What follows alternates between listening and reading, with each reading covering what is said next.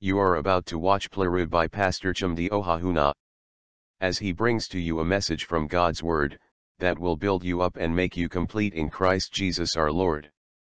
Jesus said in the book of John chapter 15 verse 8, "Herein is my Father glorified, that you bear much fruit, so shall you be my disciples." We pray that as you watch this teaching you will receive the empowerment to bear much fruit in Christ. Now listen. Peace, there can be no what? Prosperity. Now it is said that in the time of Israel, 3 kings that made Israel experience the greatest, the highest point of prosperity. Amen. And 2 of them I can remember precisely. They are David and Solomon. Amen. And I think Jehoshaphat was one of them also. Praise God. Amen. In these times, in these rooms and in this reign, there was prosperity like never before. Praise the Lord for evermore. Now, for David's time, for Solomon's time was a peak of prosperity. It was a peak of prosperity. The Bible says that if you go through scriptures, remember that silver was common in Israel in the time of Solomon. Praise God. It was common. The major things were the major emphasis in Israel was gold. So silver was as good as what would I call it now? They were taken to be souls, praise God. There was affluence like never before. There was affluence like never before. Strange order of affluence, praise God. And the reason for this was peace. David's time experienced prosperity, but the prosperity that Solomon experienced was unquantifiable. David's time could not in any way be related to the level of prosperity that Solomon experienced and Israel experienced in the time of Solomon's rule. The reason for this was peace. So it's important to know that peace is important for prosperity. Praise God. Without shalom, you cannot have prosperity. That's why the word shalom means peace, and it also means what? Prosperity. We see a lot of Christians who are trying to prosper, but they are not at peace. And you see them struggling, yet the prosperity is not coming because they don't understand the principles of heaven. The principles of the kingdom is that there has to be peace for there to be prosperity. That's why the Bible says, pray for the peace of Jerusalem, for in her peace do you have your peace. And it says, they shall prosper that love you, O what? O Jerusalem. So when you pray for the peace of Jerusalem, you will have peace in her peace. And what will happen to you? You will prosper. So you cannot be praying for the trouble of Jerusalem and expect to prosper. Ask other nations that are troubling them. Are we together? Ask those that are troubling them. They are troubling them so they can't have peace. Once you make up your mind to trouble Israel, know that you will never have peace and you never have prosperity. Because God has said this so. Are we together? Because the peace of Jerusalem, the peace of Israel is your peace and your prosperity. And as children of God, we are the New Testament Israelites. We are the New Testament Jerusalem. We are the New Testament Zion. Amen. So that means that everyone who prays for our peace, we have peace and prosperity. Are we together? But if you don't pray for my peace, you will definitely not have peace and you will have prosperity. It's normal. That's the instituted law of Jehovah, of Yahweh concerning his children, concerning his chosen generation. So look at the man who makes up his mind to trouble a child of God. Trouble will never be far from his abode. Are we together? Look at the man who says, I will take the peace of this child of God.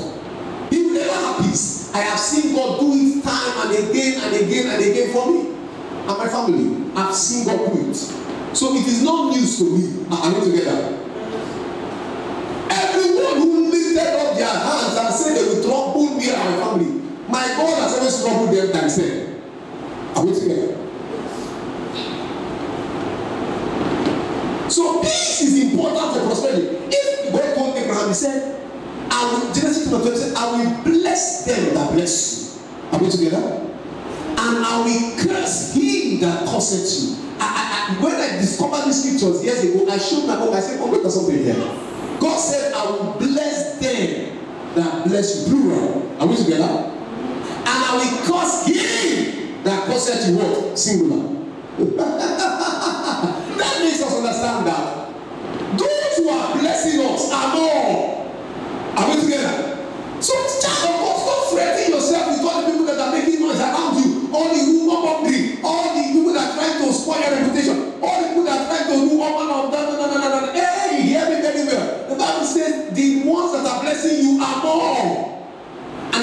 only one person that is cursing you, and who is that person? Is the devil. Are we together? It's who? The devil. That means that all those agents that the devil is using, God does not even recognize them. He doesn't what? They are not recognized. You know, you see, but the Bible recognizes everybody that is blessing you. Are you know something? God recognizes everybody that is blessing. Stop wasting your time with people that are cursing you, people that are saying bad things about you, people that are bad mouthing you, people that are sending rumors about you. Stop wasting your time with them. They are inconsequential. They are not recognized. Do you know who you should invest your time on? Those that are blessing you. But those are the ones that God recognizes. Listen to me, baby. Peace is important for prosperity. Are you know something? That's why Apostle Paul said, endeavor to be at peace with all men, especially those of the household of faith. Everything that will bring trouble and crisis between me and you, I will disconnect it. I will cut it. Trouble, crisis, I will cut it. Bible says, if your right hand causes you to say, go what? Coupe. In French, coupe. Cut it off. It's better to go to heaven disabled. No right hand. Than to go to hell with full body parts. So anything that will take your peace, what do you do? Cut it off. Any relationship that will take your peace, what do you do? Your peace is precious because without your peace you cannot prosper.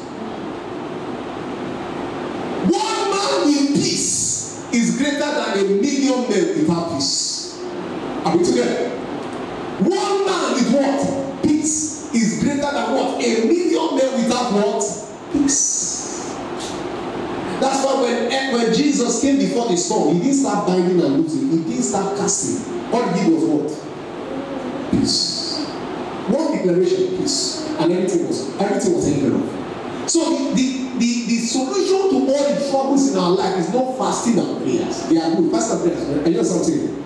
It's not deliverance and breakthrough service. The solution to all the troubles in our life is the peace of God. That's why Jesus said, well, my peace I give to you. My own. Not as the world giveth. That is what has a kind of peace. False peace. He said, the one I'm giving is my own, my personal peace. In other words, he was telling the disciples, that peace that made me sleep under the boat. When you were shouting, hey, what happened, he said, that same peace, that one, is not that one, is that peace, that is the peace I am giving to you. In other words, I give you what it takes to snore in the storm. Stop being perturbed. Stop being troubled. I give it to you. It didn't say I will give to you. It didn't say I have given it to you. That means when they were troubled in the storm that day, the reason why they were troubled is because he had not given it to them yet. He was still holding it. People don't understand this piece yet. You don't understand it because the time had not come for them to understand what that piece attained. But when it was time, he said, my peace, I do what? I give. Why did Jesus give them his own peace? Because he doesn't need that peace in heaven. Just like he said, all authority has been given unto me. And he said, I give unto you what? Power. Well, I don't need this in heaven. Heaven is an organized place. You don't need to exercise power on anything on there, on any force on. It is there to deal with devils, dominate, subdue. It is there you need dominion and subdue. But in heaven you don't need to dominate anything, you don't need to subdue. Everything is just in place. That's how Lucifer trying to make a mess of himself. God made them, and he made him understand. And we made him understand, see, everything is in place and you cannot displace things here. So please, protocol must be observed. The angel in charge of such duties carry it out. And you know something? This is why I give you that same peace. I don't need it in heaven. You don't take it here on earth because he's here in the trouble. Say, but there's no trouble. Say, so till you come, keep enjoying the peace. Hear me very well, child of God. This peace we have is not a world-giving peace. It is Jesus' peace, the same peace that makes him snore in the storm. That's the kind of peace we have. So, with this peace, we don't need to pray for prosperity.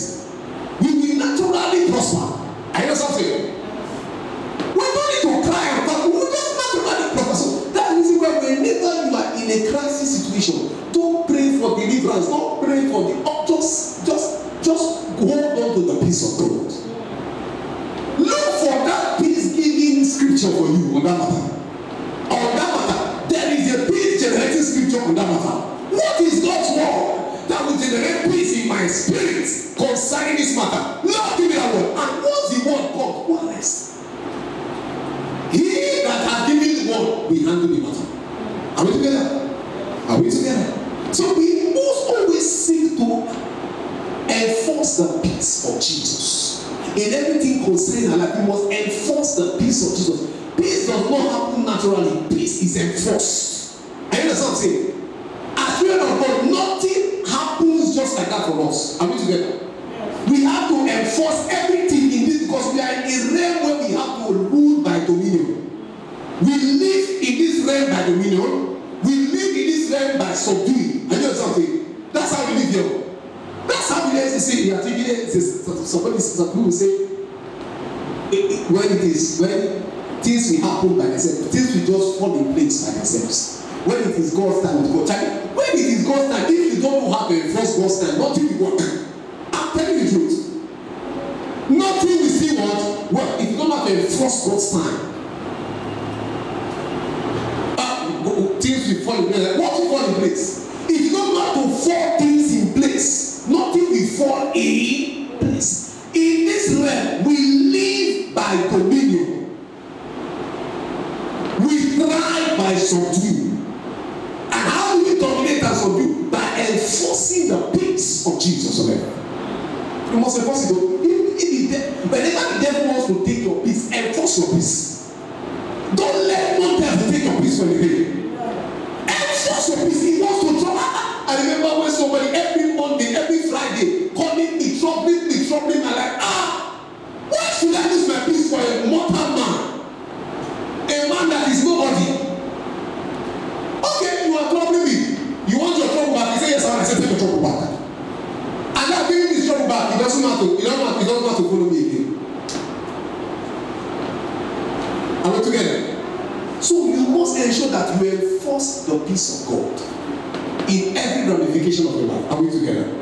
And that's the reason for this teaching. We understood that Jesus had a task to accomplish. And in the first part of this teaching is that we want to know the tasks that Jesus came to accomplish. And we understood that there are 31 things Jesus came to do. Praise God. And we have just touched one of them. We thought we were able to touch 6 in one Sunday, but we have just touched one. And we trust the Holy Spirit will help us. Amen. Today we'll be touching another one again, and I pray we'll be able to go through 2. The second thing Jesus came to do is to save sinners. Holy Spirit, we ask for revelation into your word in the name of Jesus. 1 Timothy chapter 1 verse 15 says, the saying is trustworthy and deserving of full acceptance, that Christ Jesus came into the world to save sinners, of whom I am the foremost. Are we together? King James says, of whom I am what? Chief. Of whom I am what? Chief. Hebrews chapter 9 verse 26 says, for then he would have had to suffer repeatedly since the foundation of the world. But as it is, he has appeared once for all at the end of the ages to put away sin by the sacrifice of himself.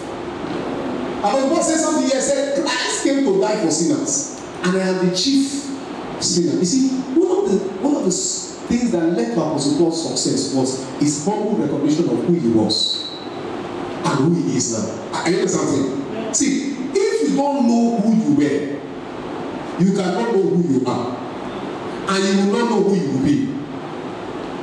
That's the reason why a lot of Christians are still looking at themselves as sinners, though they have been sinning. So they don't even know who they are, so they don't even know who they will be. A lot of Christians are not maximizing the blessings of the finished work of Christ because they don't know who they were. They don't know who they are, they don't know who they will be. Now, a lot of Christians also, a lot of people who come to church, they say they are born again, but they don't really understand what it means to be what? Born again. Because some of them they say we're born in church, so it means we are born again. But listen to me very well. Living in a garage for 365 days does not automatically change you to become a car. Does it do that? No. So even if you are living in church, even if you are born in church, even if you are living in church for 50 years of your life, it doesn't make you a Christian. Apostle Paul understood that he was very zealous about the law, a Pharisee to the core. But even with his zealousness, he never knew he was zealously sinning. And he was a zealous sinner. A lot of Christians, there are a lot of church goers and church comers who are zealous sinners. Yeah, they are zealous sinners. And until the Holy Spirit makes you understand that, see, there is nothing that can change in your life. So say that Christ came to save sinners, of whom I am chief. And how did Christ do this? He said, he did what? He came to put away sin by the sacrifice of himself. Jesus saved sinners by condemning sin finally and absolutely in the flesh. That's why it's the location where Jesus saved sinners is not earth. Are you understand what I'm saying? The location where Jesus saved the sinner is not earth. He came to the earth, but when he got to the point of saving sinners, he was not in the earth. He entered into the realm called the flesh realm. Are you understand something? Now, there is the heavenly realms, there's the earth realms, there's also something called the flesh realm. Are you getting me? The flesh realm is the realm that is closer to the earth. Are you getting me? But it is not, as it were, the earth itself. Because we always say that God made man from the dust of the earth. But for you to make clay, dust alone cannot produce clay. Is that not so? You need water to mix with dust to produce clay. So man is not just the end product of dust. Man is the end product of water mixed with dust. And water, what does water symbolize in scripture? It symbolizes the word of God. It symbolizes Jesus. So there is a Christ component in the flesh. That is why the flesh is a very, very, very, very technical realm. That's why Jesus came while he walked on the earth until he said it is free. While he walked on the earth, all the 33.5 years before he walked on the cross, he was a perfect man. And a perfect man is neither mortal nor immortal. A perfect man cannot die. He cannot be sick. Are you understand something? That's the same man that Adam was. Why? Because it was a mixture of dust and what? Water. Mixture of dust and the word. That's called the flesh realm. Are you hear what I'm saying? It's a realm of his own. And until we know how to manage this realm, until we know how to operate in this realm, some things will still go wrong in our life. That's the reason why you hear testimonies of people say they shot me, but the bullet didn't enter. Wow, it's a miracle, it's a miracle, it's a miracle. Oh, God did ordain you for him. No, it was not ordained that God did for him. You know what God did for that person at that point in time? God took the person to the original state he created Adam. Are we together? Which is what? The perfect man. Adam could not be killed. Adam was unkillable. Are you getting me?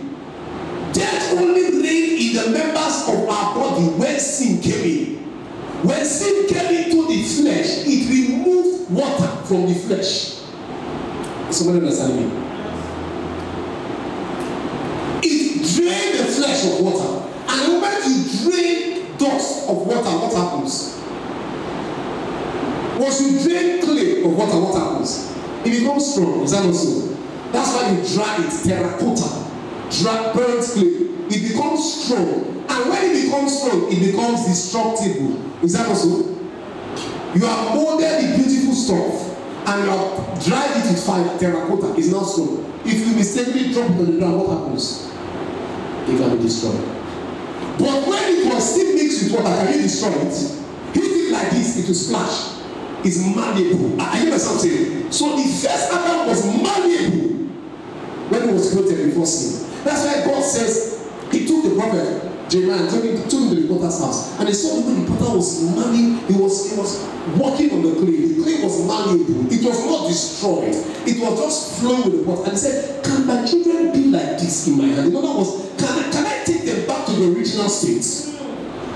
Can they be malleable? See, clay is malleable. It cannot be destroyed. But when clay becomes terracotta, it is destructible. And what makes clay become terracotta? When water has been drained from it. When sin came into the flesh in Adam became terracotta. Man became terracotta. So man was breakable. Man became destructible.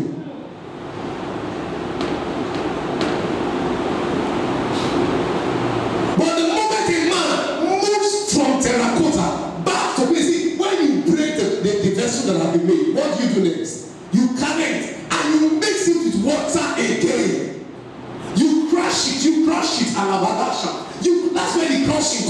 a child of God.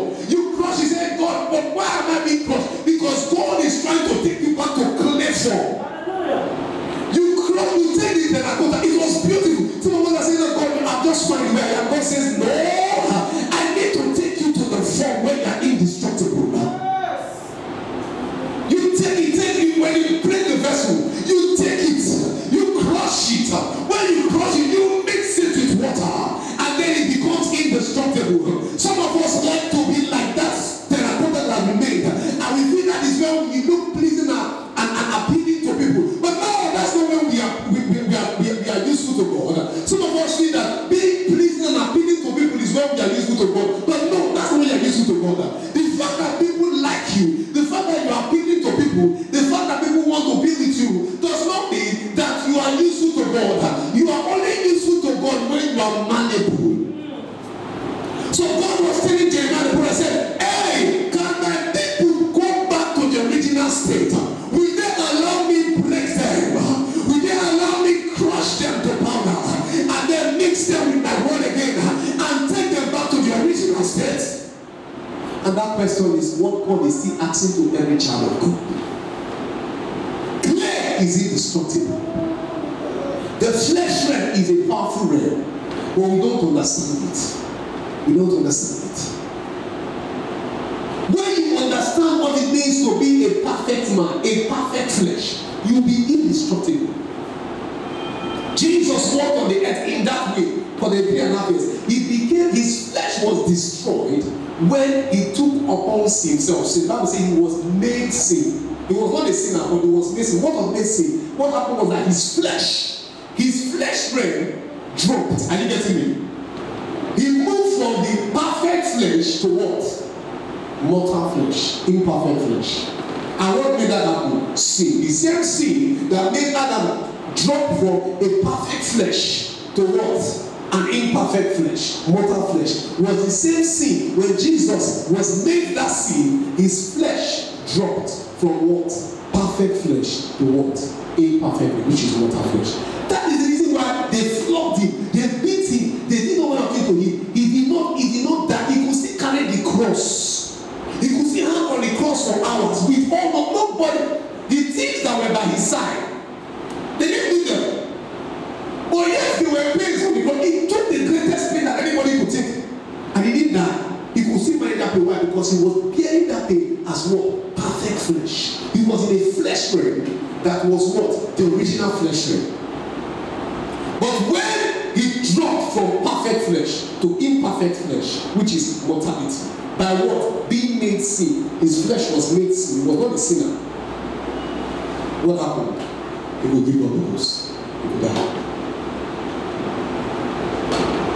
So Jesus condemned sin in the location called what? Flesh. He started off as a perfect flesh. But for him to actually condemn sin, he had to become what? An imperfect flesh. If he didn't become an imperfect flesh, Jesus would have gone on that cross to eternity and he would die. And that's not the purpose. So Jesus had to become what he never was and what he will never be and what he never wanted to be. He had to be made, not he didn't become. He had to be made in that image of imperfect flesh on the cross. Just because he had to what? Save fellow imperfect flesh. A sinner is an imperfect flesh. Are we together? A sinner is an imperfect. I was thinking I was thinking of a particular person that passed on some months ago. And I said, this particular person, I heard that I heard that he survived about 3 plane crashes. And also about 3 or I don't know how many plane crashes he survived. And I said, wow, this guy survived some plane crashes. To survive a plane crash, it's not helicopter crash, it's not chance it's also. It's worse than car crash. But at the end of the day, anyway, he was killed in battle. Praise God. And I was like, oh God, why? I was trying to get answers to why could survive this, but was not killed in this. But I think I'm getting the answer here. The answer is that when the devil is making attempts on a person's life and the person is not dying, that person is living in the realm of a perfect flesh at that time. I understand what I'm saying. But the moment the devil makes an attempt on the person and the person dies, the person has been taken away from the perfect flesh and has been brought to what? Imperfect flesh, like it happened to Jesus. He has put on what? Mortality. Now, God has reasons why he does that. Some of the times, God has to move us from perfect to imperfect because he needs us more in heaven. Are we together? Or because he knows that if he keeps us in perfect flesh longer than a period, we may not represent him well on earth. And you get what I'm saying? So there are reasons why God moves us from perfect flesh. But for every child of God, remember, know something, that as a child of God, as you are alive on earth, you are still a perfect flesh because you are born again. When God leads you out of this earth, he moves you from perfect flesh to imperfect flesh. And then he can take you. These are both flesh realms. Are you getting me? And one is higher. These are the two realms of flesh. The perfect flesh and the imperfect flesh. So Jesus lived as the perfect flesh. When he had to save sinners, he had to change location from perfect flesh to location. From perfect flesh location to what? Imperfect flesh what? Location. It was not of sinners. That was the greatest sacrifice that a God man would have ever done. Are we together? Romans chapter 8 verse 3 says, for what the law could not do, in that it was weak through flesh, God sending his own son in the likeness of sinful flesh, and for sin, condemned sin in the flesh. Look at this verse. It says, God sent his own son in the likeness of sinful flesh. The likeness, it looked like sinful flesh. I give us something. In the likeness of sinful flesh. But when he was on earth, he was in the likeness, but he was not the sinful flesh. Are you understand something? But when he got to the cross, that was when it was time to go. It's not even when he was hanging on the cross, he said it is till the darkness came for 3 hours. He was not made sin until that time. It was when darkness came that he was made sin. Are you understand? That was when God could not behold what he has stepped down, what his flesh has stepped into. Are you getting what I'm saying?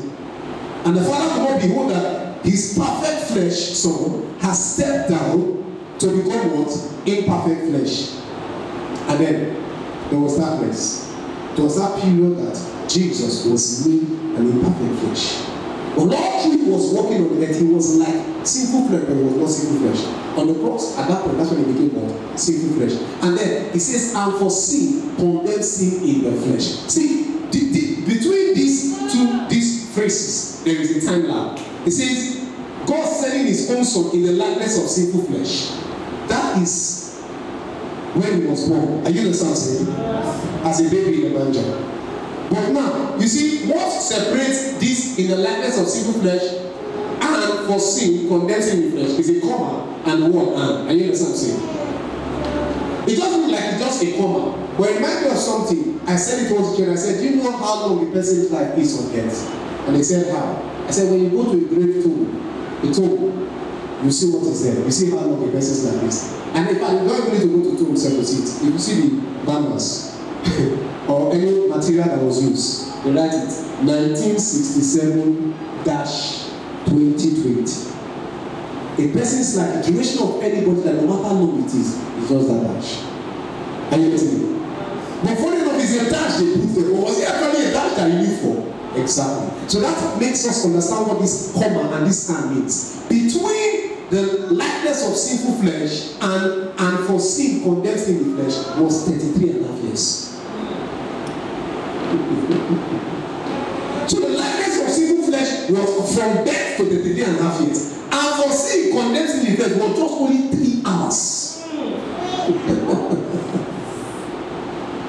33.5 and 3 hours, less than 10% of what he lived. That's to say the finished work of Jesus, the time taken for Jesus to finish his work was less than 10% of the time it took for him to walk on the earth.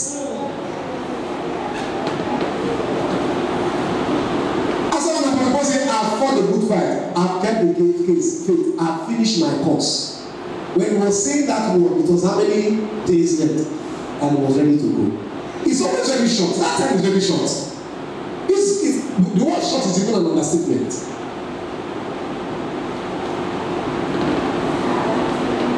So it condemns sin on the flesh, in the flesh realm, on the cross. Now, what does the word condemn mean? The word condemn is the word katakrino. That's the Greek word katakrino. Katakrino means to give judgment against, to judge body or punishment, or to sentence. It means to sentence. It means to sentence.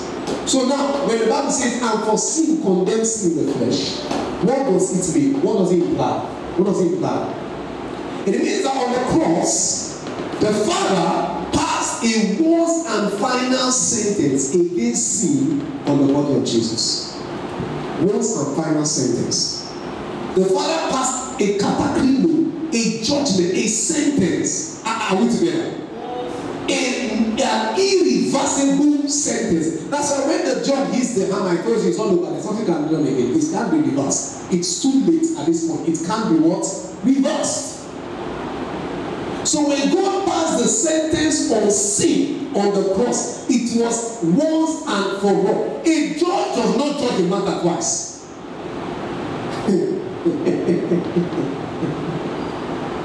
There's a law called the law of double jeopardy. What does that law state? International law. It says that you cannot condemn a person for an offense he has already been condemned for. Again, are we together? So once you have been condemned for an offense once, you cannot condemn me again for that what? Offense. It's called the law of double jeopardy. So God, he hits the hammer on sin and sentenced sin. While Jesus was on the cross on his body, once and for all. So God cannot hit that hammer the second time again. That means to say you are trying to bring Jesus a second time to the earth to come and die. It's not possible. It's not what? Possible. This means that the issue of sin was dealt with once and for all by Jesus on the cross. Sin was given the death sentence on the cross. So when Jesus died, sin what? Died. God did not give sin. See, the Father did not give sin a jail term. No. The way most of us, the way Christians behave, we behave as if God gave sin a jail term. That's why we say we are all sinners saved by grace. You come to church and say, let us confess our sins. If you say we have no sins, the Lord will speak of those sins. Why? Because we believe that God gave sin a jail sentence of maybe 20 years. Now the 20 years has expired, so sin has come back to meet us. When you give a man a jail sentence, if the man is not rehabilitated in the jail, is that also when he comes back, he becomes more what? Dangerous. So most of us have this mindset that God gave sin a jail sentence. So anytime, so sin has been released from the jail and sin has come back more what? Dangerous to us.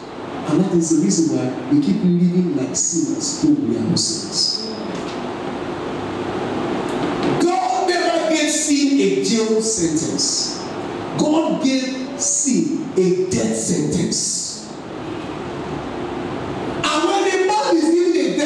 Is no more a threat. Is that not so? When a criminal is so criminal that he's so criminal that everybody is afraid of him, what do they do to him? They give a death sentence. Even the judge that is giving the death sentence is afraid of him. So every time it's about this man, if I don't kill him, he may come for me. So what do they do? He gives him a death sentence so that he will never be in trouble to anybody again. Once he's dead, the whole person is free. Remember really the great criminal Anosumbo, they troubled that state to the extent that people could not sleep in their houses again. But what happened? When their doomsday came, they were given the death sentence. Not death, because the whole city was tired of them. They were uncatchable. They were given the death sentence, and that was the end of that word, menace. Sin had troubled man from the fall of Adam till when Jesus died. And God needed to bring an end to the menace. And you know something? If an earthly judge knows that a criminal, a hardened criminal, is not meant to be given a jail sentence, it's meant to be given what? A death. In fact, the woman that stabbed her husband was even given a death sentence. Because the judge looked at the woman and said, she's a threat to another man. If you give her death sentence, if she doesn't get rehabilitated, this is a psychological issue. If you come back again and that man will say criminal and she stabbed him again. Aside the fact that it has to do with logic from the reason of the law. But there were other reasons that will combine together and they hit the hammer on her. Go on that. And you know something? God sin is a criminal that can never be rehabilitated. So what do you do? The only opportunity to finish sin one time for God, the Lord is it. He finished sin on the body of Jesus on the cross. When Jesus died, sin what? Died. The death of sin means that sin was totally finished on the cross, and it cannot have dominion over the saint again. Sin was not given a death sentence. Are you know something? It was not given a jail sentence. It was given a what? A death sentence. Even giving a man life imprisonment is not enough. Why? Because after some years, he can get what? Mercy. He can get mercy. It has happened to people. He can get mercy. And so even Yahweh knew that giving sin a life imprisonment is not even worth it. Not waste your time with that. If he goes into the prison, those in the prison it to pollute sin. So what do you do? Kill it once and for all. Romans 4:6 says, "For sin shall not have dominion over you, for you are not under the law, but what? Under grace." The death sentence of sin means that sin can no longer dominate us. Child of God, you are not under the wits and control of sin. You are not under the manipulation of sin. It can't dominate you again. As believers in Jesus, God cannot condemn us for sin because He has condemned sin on the body of Jesus. That follows the law of what? Double jeopardy. So when we keep being afraid of God condemning us because of sin, it means that we don't understand the operations of the law, number one. Number two, it means that we don't understand that sin was given a death sentence, not a jail term. Are you understand what I'm saying? And many Christians don't understand the operation of the law. They say the law. See, we need to understand the law. First, the law speaks of God's integrity. Is that also? It speaks of God's integrity. Go through the 10 Commandments. It speaks of God's integrity. It speaks of the goodness of God. I am the Lord thy God, that shall have never God beside me. It shows that God wants to be God to you alone. He doesn't want the devil to take his place. He's jealous over you. He loves you jealously. Go through the list and you see how good God is. So for us to even understand grace, we need to understand law. For you to understand the Bible says, for you to understand what the Bible says, for sin shall not have dominion over you. For you are not under the law, but under grace. For you to understand what it means to not be under the law and to be under grace, you must understand what the law entails. And the first thing to understand about the law is that number one, there's a law of double jeopardy. You cannot punish a man twice for an offense that already been punished about. Number two, sin has been given the death sentence and it has served that sentence, so it cannot come back to life again. Are you understand what I'm saying? Yes. So if you understand the law of double jeopardy and understand that sin has died once and for all, how will sin have dominion over you? Are we getting it? Yes. Romans 8:1 says, King James says, "For there is therefore now no condemnation to them who are in Christ Jesus, who walk not after the flesh, but after the Spirit." That is King James. But if you go through other translations, you see that the word "walk not after the flesh, but after the Spirit" was not there. That it was added by the writers of King James. So BBE says, for those who are in Christ Jesus will not be judged as what? Sinners. We will not be judged as what? Sinners. Romans 8:1 says, in the easy it says, so now God will never decide that Christ's people are not good enough. Wow. God will never say that about people who are united with Christ Jesus. He will never decide that he should punish them for always. Never and ever. Never and ever. So because of this, we are not to live in fear of hell, thinking that we are sinners. Rather, we are to be at peace knowing that we are saints. We are to be at peace knowing that we are loved by God. We are to be at peace knowing that we can never be condemned by God. And we are to be forever secured in Jesus, so long as we remain in Him. This is the greatest peace that a man can have. This is the peace that Jesus gave to us. Are you understand something? Yes. When Jesus said, "With my peace I give to you," the peace He was giving them is not the peace that my heart is relaxed. Oh, the storm has been calm. Because anytime we hear this, all we think of is trouble. Is that also? The peace that Jesus was giving to them is the peace of you can never be condemned again. It's called the gift of no more condemnation. That is the gift of righteousness. The peace that Jesus gave to them is not easy. Do you know I'm not perturbed by all the troubles around me in this life? Because I cannot be condemned. Jesus told them, he said, do not be afraid of he who can kill your bodies. He said, but be afraid of he who can kill your bodies and do and send your soul to hell. That is where the real condemnation is. That is what will give you trouble. Listen to me very well. Hey, you should be more afraid of where you are going to than where you are now. Are you getting what I'm saying? Yes. What is in this earth? We all leave our time and go. But where are you going to after now? That should be the issue of peace in your mind. Are you getting it? A lot of the time people are troubled by no money, no this, the troubles in the world, corona this and that. Those are not the troubles we are concerned about. The real trouble is, where am I spending eternity? That's the real trouble.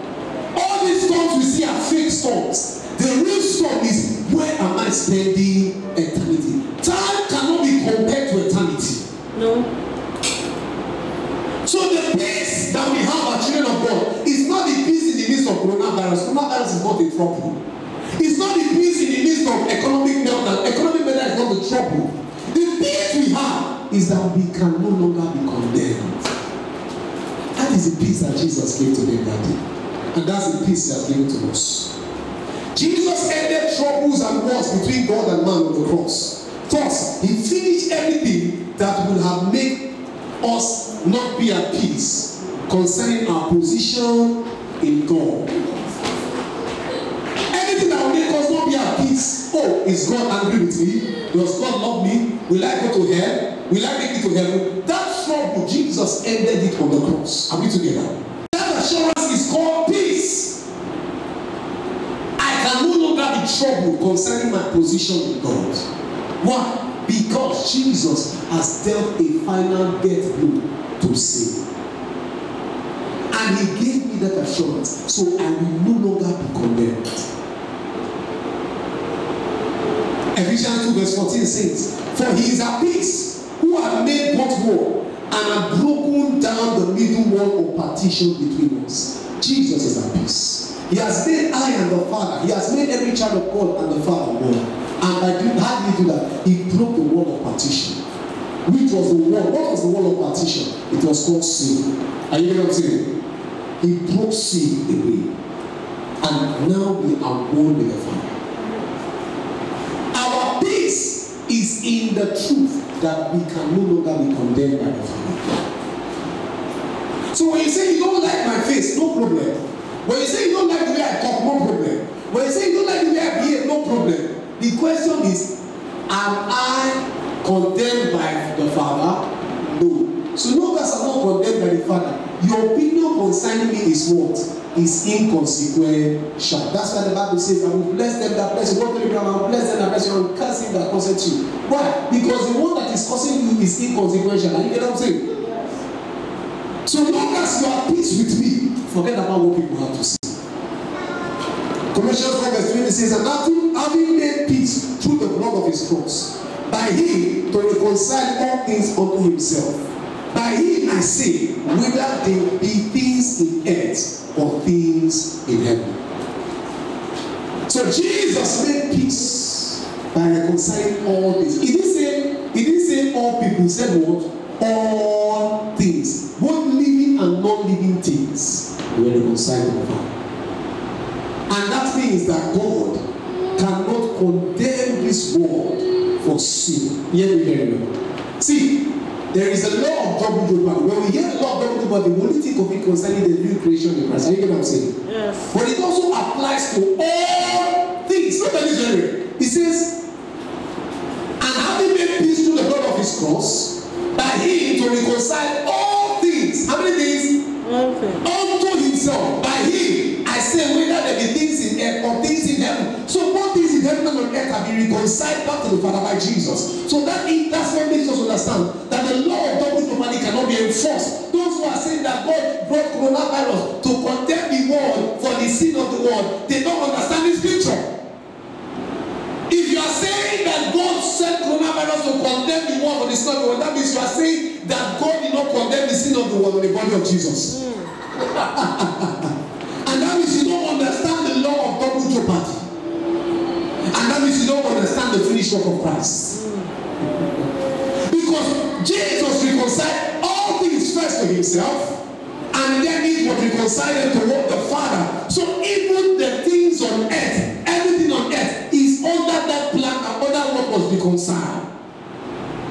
God has condemned sin on the body of Jesus. God cannot condemn the earth for sin again.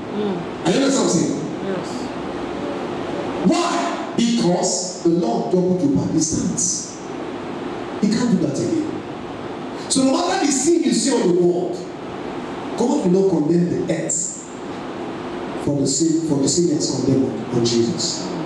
But remember that there is a revival coming. Amen.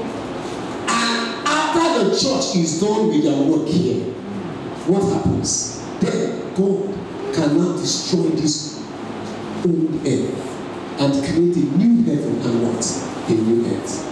But so long as the people that Jesus died for are here, listen to me very well, God cannot go against the law of double jeopardy. So even nature, that's why no matter the ramblings we are seeing, all the climatic changes we are seeing, still it cannot be destroyed. Why? Because God has condemned the sin of the world on the body of Jesus once and for all. The earth will enjoy preservation because of what Jesus did. Until the church leaves the earth. So that's why we must keep giving our light and adding a sound. Amen. So what do we do as children of God? For those who have been saved, we are to enforce the finished work of Jesus by living conscious of the truth that we are no more sinners and we are peace with God. And you know something? You must be conscious of the truth that you are not a sinner, but be conscious of the truth that you are peace with God. But child of God, if you are not yet conscious of this truth, you are missing the greatest thing in your life. Because the peace that Jesus gave to the disciples is the peace of condemnation. You can no longer be condemned. That's the peace. That's why when they were killing them, they were smiling. Why? Hey, child, you don't understand. I cannot be condemned. You are just killing the body. Jesus told us, don't be afraid of the person that can kill the body, but be afraid of the person that can kill the body and take the soul to hell. He said, you are just killing the body, but my spirit is alive. And he said, you know what? Do you know why you can kill me now? Because I've done what Jesus did. What did Jesus do? I have changed location from perfect man to imperfect man. That's why you can kill me now. But you know, as I'm changing location, my spirit man is already gone. You see, you can only change the location when your spirit man is gone. Are you getting me? You see, I'm changing location, my spirit man is gone. So that's why you are killing me. And you know what? I have the most exciting thing in life, which is what? I cannot be condemned. That's why they were, look at them, they were preaching to their jailers. The Paul preached to the executor. Is that what I'm saying? We were preaching to them, say, Charlie, see, my own is secure, though. I have that peace, oh. You do not have it. You are killing me and praying. Do you have that peace of no condemnation? And today I want to call on everybody. If you know you don't have that peace of no condemnation, this is an opportunity to have it. Christ came to save sinners. This is an opportunity to have it. It's the greatest opportunity you can get in life. The peace you need to thrive on this earth is not happiness. This earth will never give you happiness. You understand something? So long as on this earth you will never get happiness. You only thrive when you have the peace that Jesus gave. It's called the peace of no condemnation. If you know you want to give your life to Jesus, if you know that you want to receive this peace of no condemnation, you can just say this prayer after me. Dear Lord Jesus, I know that I am a sinner. I know that I don't have this peace, which is a gift of no more condemnation. But today, I come to you. I renounce sin and I denounce sin. I accept you as my Lord and Savior. Thank you for your finished work. I enforce it in my life. Thank you, Lord Jesus. In the name of Jesus. Now I pray for every one person who did that step. Dear Father, we thank you for another opportunity for someone, for 1, 2, 3, 4, 5, 1,000, 1 million people to receive this gift, this blessing called peace, which is a gift of no condemnation. Lord, as they have received it, I ask, Lord, that they be empowered to keep enforcing it. And they live their lives on earth, living conscious of the truth that they can never be condemned for their sins. Thank you, Lord and King, in Jesus' name. Amen. Thanks for listening. We hope you've been blessed by this teaching. Kindly share your testimonies with us at chumdiohahuna ministry@gmail.com. Grace to you.